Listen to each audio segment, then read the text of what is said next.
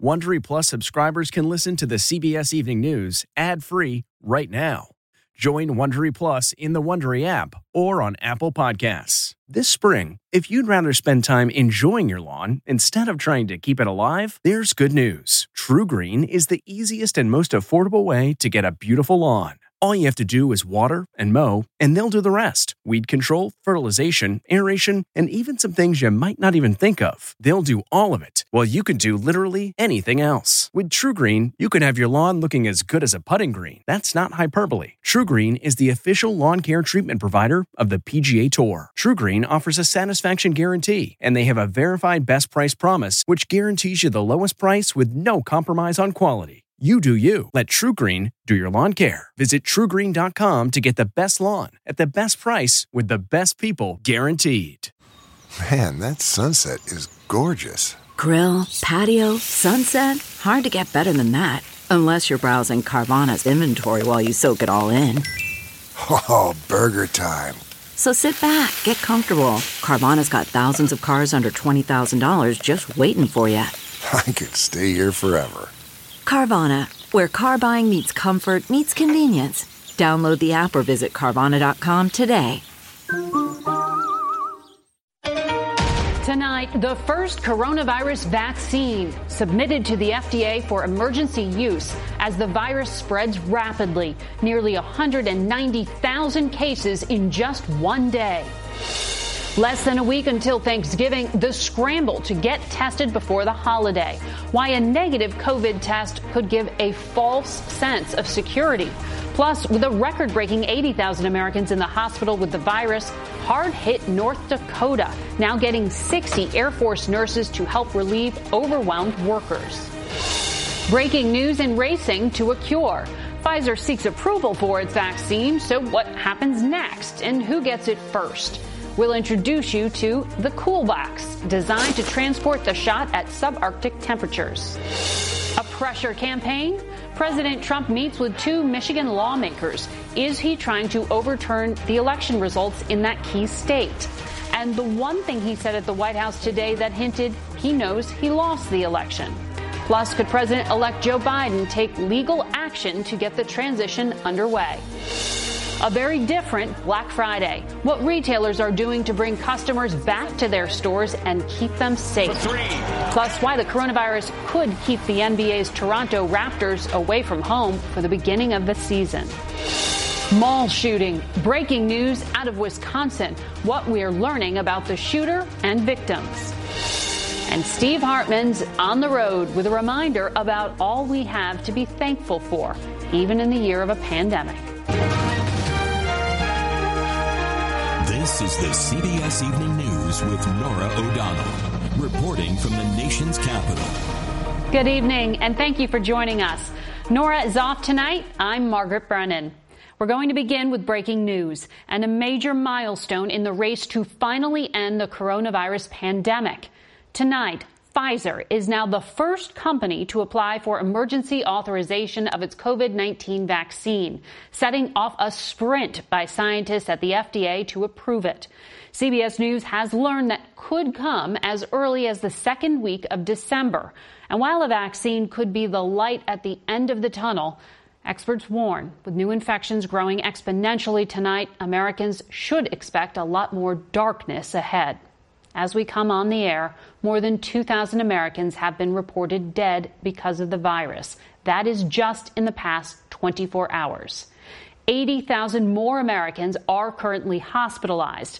And the U.S. is now closing in on 200,000 new cases of the virus every day. That's twice as many each day as when the month began. With so many people now getting sick so quickly, there are urgent concerns tonight that the systems to both test and treat people are approaching a breaking point, pushing the mayors of several large cities, including L.A. and New York, to consider new restrictions to keep people home. We've got a lot of new reporting for you and your family, and our team of correspondents is standing by to cover it all. CBS's Jonathan Vigliotti is going to lead us off tonight from one of the country's largest testing sites in Los Angeles. Good evening, Jonathan. Margaret, good evening. Nearly 10,000 people a day are coming here to Dodger Stadium, waiting in long lines to get tested. Many plan on traveling for Thanksgiving. As this nation braces for a possible super spreader holiday, there is a breakthrough in vaccines. Millions could be available by Christmas. This is a historic day. CBS News has learned teams of scientists are now pouring through Pfizer's testing data, thousands of pages, in an around-the-clock effort to deliver a vaccine. Pfizer hoping for FDA approval that could supply as many as 50 million doses by the end of the year. This as the nation reels from another record-shattering spike in cases, while people scramble to get tested in time for the holidays. That new warning from the CDC to avoid Thanksgiving travel too late for an estimated 50 million who've already made plans. Dr. Anne Ramoyne is a UCLA epidemiologist. You could potentially be infected immediately after you have that test and any time after that. Is it safe for people to travel to see their families, to gather for this holiday? There's no zero risk scenario here. Another Thanksgiving reality, the growing number of those going hungry. The Greater LA Food Bank says demand this year is up 145%. And this line in Dallas today stretching for miles to receive Thanksgiving turkeys. A gruesome sign of the times in El Paso, where so many have died, the county now posting job openings for morgue attendants. In Oregon, they're setting daily records, not just for COVID cases, but also hospitalizations and deaths. Hard-hit North Dakota now getting 60 Air Force nurses to help relieve exhausted workers. The state now with one of the highest daily COVID death tolls per capita, not just in the nation, but in the world. Are we going to be able to keep up this pace, or when will staff not have energy anymore? And in Wisconsin, the supervisor of a COVID ward describing the unrelenting stress. At the end of the day, I would go home and go straight to the shower. Part of this was to protect myself and my family, but the other part was so I could go cry in the shower and finally release for the day. Here in California tonight, a statewide curfew goes into effect at 10 p.m. If cases can't be contained, a lockdown could be ordered by Sunday. Margaret? Jonathan, thank you. Tonight, we're getting an inside look at the logistical challenges of getting Pfizer's COVID vaccine to the public, including a required storage temperature you'd find in the coldest places on Earth. CBS's Dana Jacobson continues our series, Racing to a Cure. As drug makers move forward with their COVID vaccine rollout, the Iceman cometh, as in the dry ice man. They're taking anything they can fit in the box right now. Mark Savinor from Acme Dry Ice in Cambridge, Massachusetts. Never thought I'd be saving lives, but it feels really good. Colder than Antarctica in winter, dry ice made from carbon dioxide or CO2 is crucial for moving and storing these vaccines. Pfizer's vaccine needs to be kept at 94 degrees below 0 Fahrenheit. Dry ice helps maintain the subarctic temperature during shipping. Pfizer even developed a thermal shipper they call a cool box for the trip. It's a shipper box about the size of like a carry-on suitcase. Tanya Alcorn is a Pfizer supply chain executive. There's dry ice that goes around it, and then it has actually a device within it that has a continuous GPS and temperature monitor.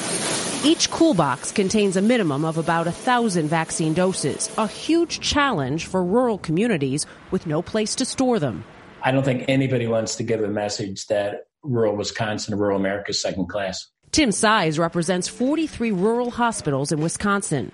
If you can ship 1,000, you can ship 200. It's more expensive, it's more cumbersome, but it allows rural to be getting vaccinated at the same time urban's getting vaccinated. Pfizer told us they are working to ensure equitable distribution, which is just one of many challenges.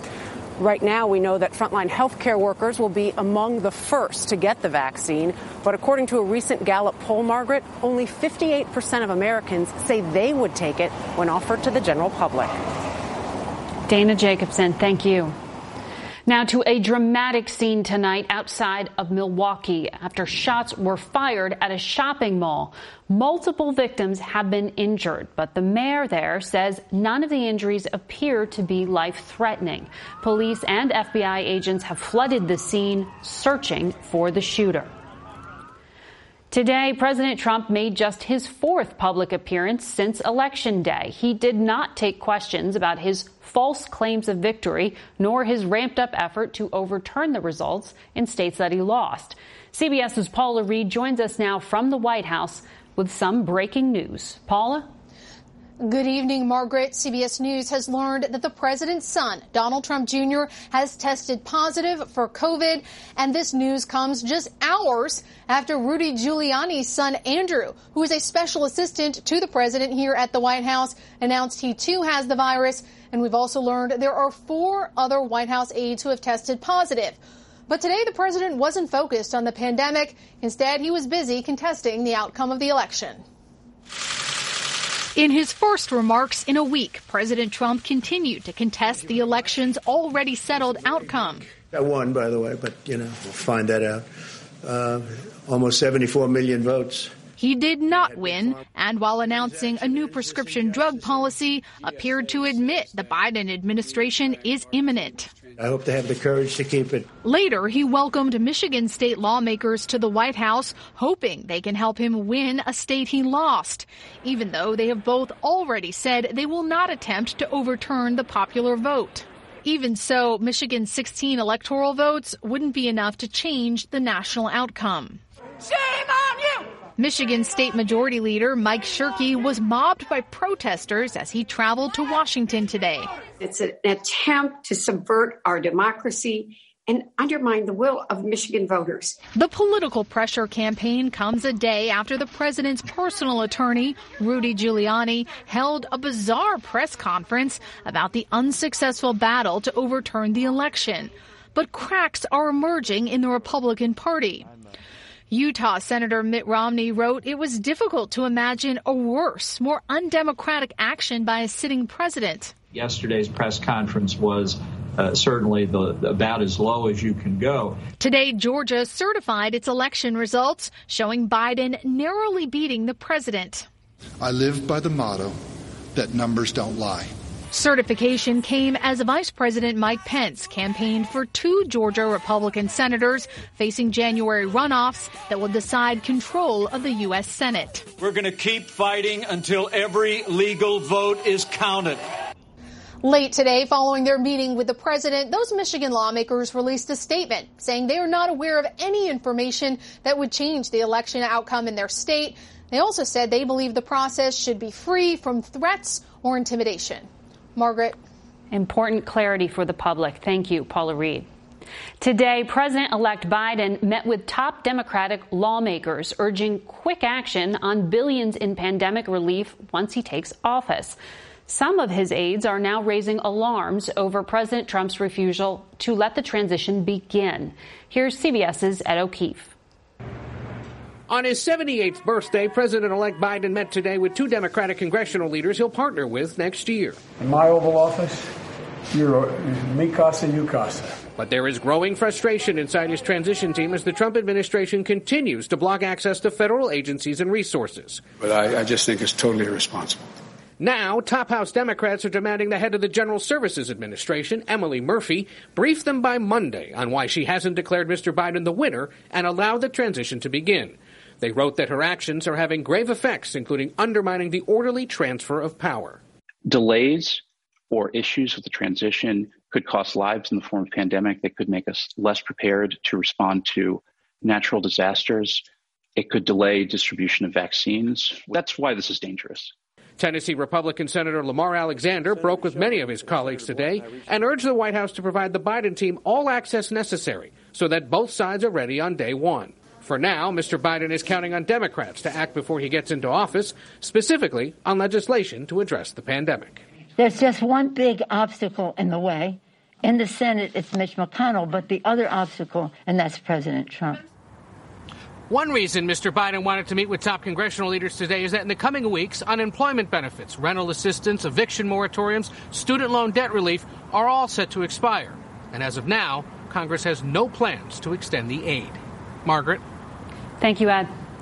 Turning now to Black Friday. The pandemic has forced retailers to make big changes, spreading out deals throughout the holiday season, making it more like Black November. Here's CBS's Meg Oliver. stores are dressed up in holiday sparkle. I'm so excited for Christmas season. But this season, rising cases of COVID-19 have taken the shine off of in-person shopping. An experience far different from the contact sports scenes in years past. To boost sales, retailers are taking measures to reassure customers it's safe to shop in their stores, including plexiglass shields, increased cleaning, curbside pickup, and shopping reservations to limit the number of people in stores. Not only are they being challenged by the loss of retail sales, they're also being challenged by higher expenses in operating the stores.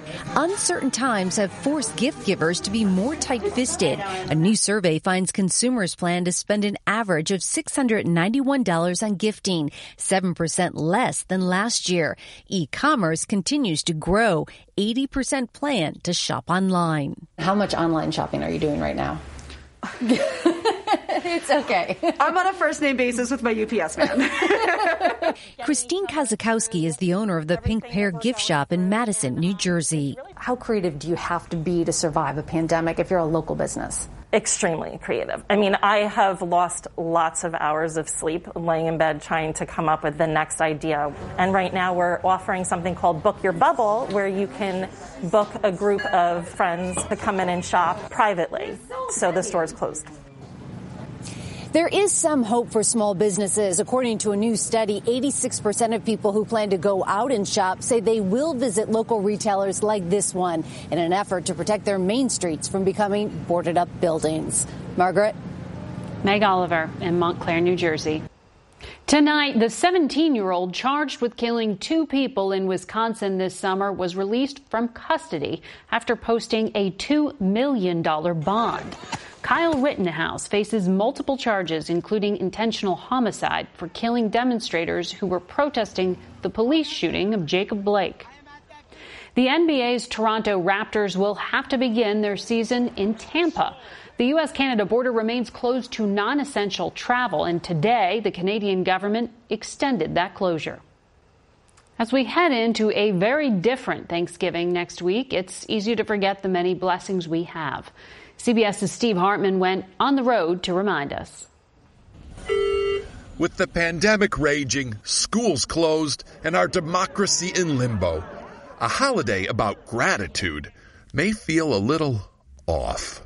What can we possibly be thankful for in 2020? When I posed that question to my kids, I got crickets. Well, instead of saying what we're thankful for, we could say what was hard for us. We definitely could. But before giving up on Thanksgiving completely, I had a hunch that hope for this holiday might lie here, at People's Place, a thrift store and food pantry in Kingston, New York. Like most food pantries in America, People's Place has seen a huge increase in need. Right now, I'm definitely struggling. I lost my job. It's been rough for everybody, you know. And yet, if you ask folks here if they have anything to be grateful for this Thanksgiving, you'll get a surprising wealth of words. I'm grateful. Be alive and breathing on your own is the best. My arms work, my legs work. I can walk. I'm not living out on the streets. I have a roof over my head. I'm grateful that we still have what we have. I'm grateful for being alive. This is Gabriel, like the angel. Wouldn't give me a last name. Just a revelation. Pay close attention to what this guy has to say and how he's going to spend his Thanksgiving. I'm going to have an amazing Thanksgiving all by myself. I will sit on the park bench and I will think about the great Thanksgivings that I've had in my life and be thankful for them. One bad Thanksgiving out of 63 amazing Thanksgivings, that's pretty good odds. Maybe we should be a little more thankful for what we do have than constantly be complaining about what we don't have. What do you think? Yeah, I think he's right. I think he's really right.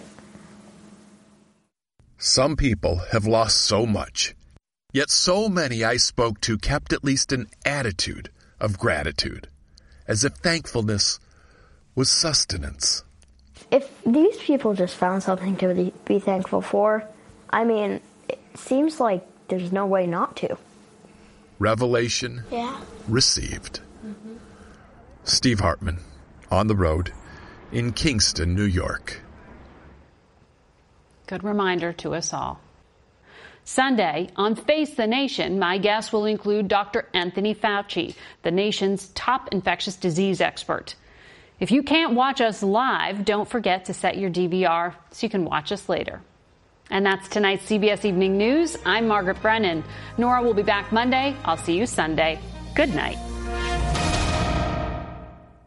If you like the CBS Evening News, you can listen early and ad-free right now by joining Wondery Plus in the Wondery app or on Apple Podcasts. Prime members can listen ad-free on Amazon Music. Before you go, tell us about yourself by filling out a short survey at Wondery.com/survey. If you enjoy tuning in to the CBS Evening News, there are official t-shirts, hats, mugs, and more available for purchase at ParamountShop.com. These products are perfect for any fan of evening news, and you can take 20% off with code EVENING20. That's 20% off all CBS Evening News products with code EVENING20 at ParamountShop.com.